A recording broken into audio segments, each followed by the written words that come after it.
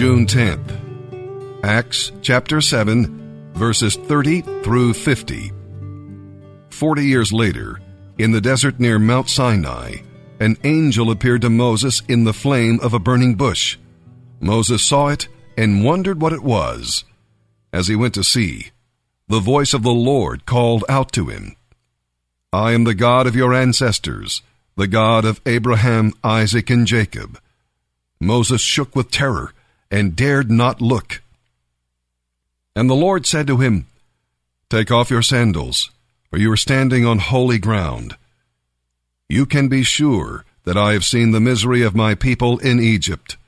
I have heard their cries, so I have come to rescue them. Now go, for I will send you to Egypt."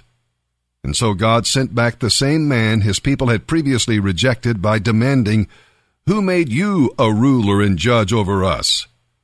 Through the angel who appeared to him in the burning bush, Moses was sent to be their ruler and savior. And by means of many miraculous signs and wonders, he led them out of Egypt through the Red Sea and back and forth through the wilderness for 40 years. Moses himself told the people of Israel, "God will raise up a prophet like me from among your own people."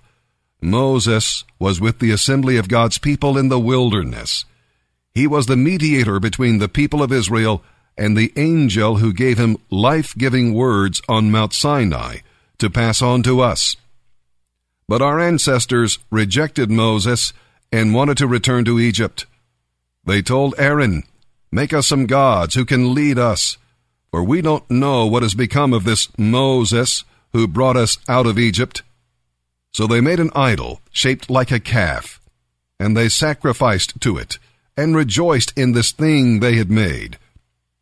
Then God turned away from them and gave them up to serve the sun, moon, and stars as their gods. In the book of the prophets it is written, "Was it to me you were bringing sacrifices during those 40 years in the wilderness, Israel? No, your real interest was in your pagan gods, the shrine of Molech, the star god Riphan, and the images you made to worship them. So I will send you into captivity far away in Babylon." Our ancestors carried the tabernacle with them through the wilderness. It was constructed in exact accordance with the plan shown to Moses by God.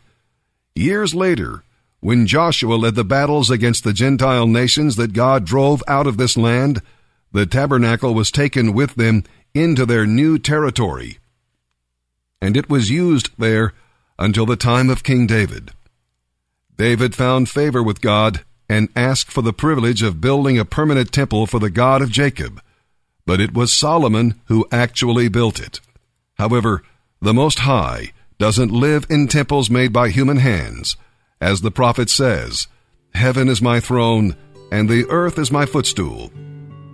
Could you ever build me a temple as good as that? Asks the Lord. Could you build a dwelling place for me? Didn't I make everything in heaven and earth? We had a hell of a time. We played a hell of a game. That was a hell of a song.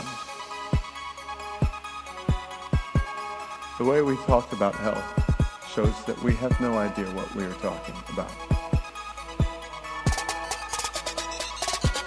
Hell. A place of fiery agony. Mark 9:43. Your hand causes you to sin. Cut it off. It's better for you to enter the kingdom with one hand than with two hands to go into hell, into the unquenchable fire.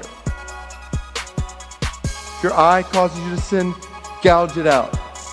It's better for you to enter the kingdom of God with one eye than with two eyes to go into hell, where the worm never dies and the fire is never quenched. Revelation 20:15. If anyone's name was not found written in the book of life, he was thrown into the lake of fire. Revelation 21:8, as for the cowardly and the faithless, the detestable, as for murderers, the sexually immoral and sorcerers and idolaters and all liars, their lot will be in the lake that burns with fire and sulfur. You say, well, aren't those just images in the Bible? Are those just symbols? Okay, maybe. But if they're symbols, then what are they symbols for? A wintry retreat?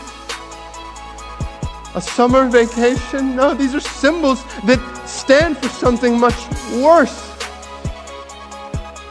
Surely burning fire and smoking sulfur are not symbols for a nice place to be.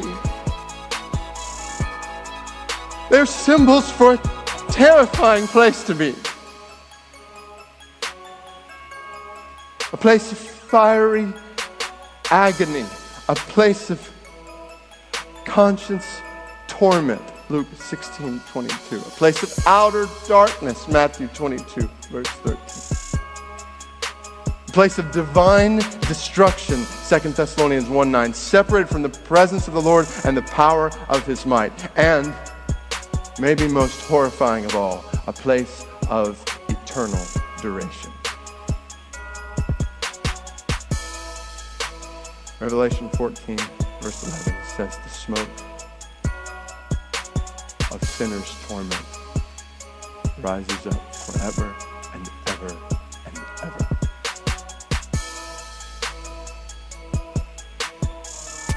Thomas Watson said, the wicked in hell shall be always dying, but never dead.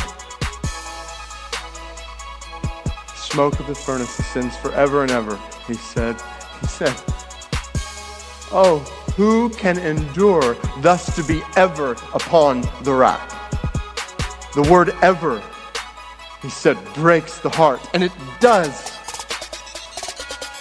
Who in this room can even begin to grasp the everlasting horror of hell?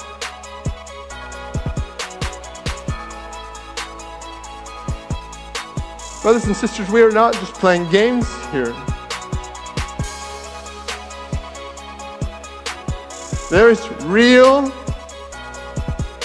everlasting wrath awaiting sinners before a holy God. Be not ignorant of this, and be not indifferent to this. Refuse to be numbed by the temporary stuff of this world that keeps you from seeing and feeling the eternal weight of heaven and hell.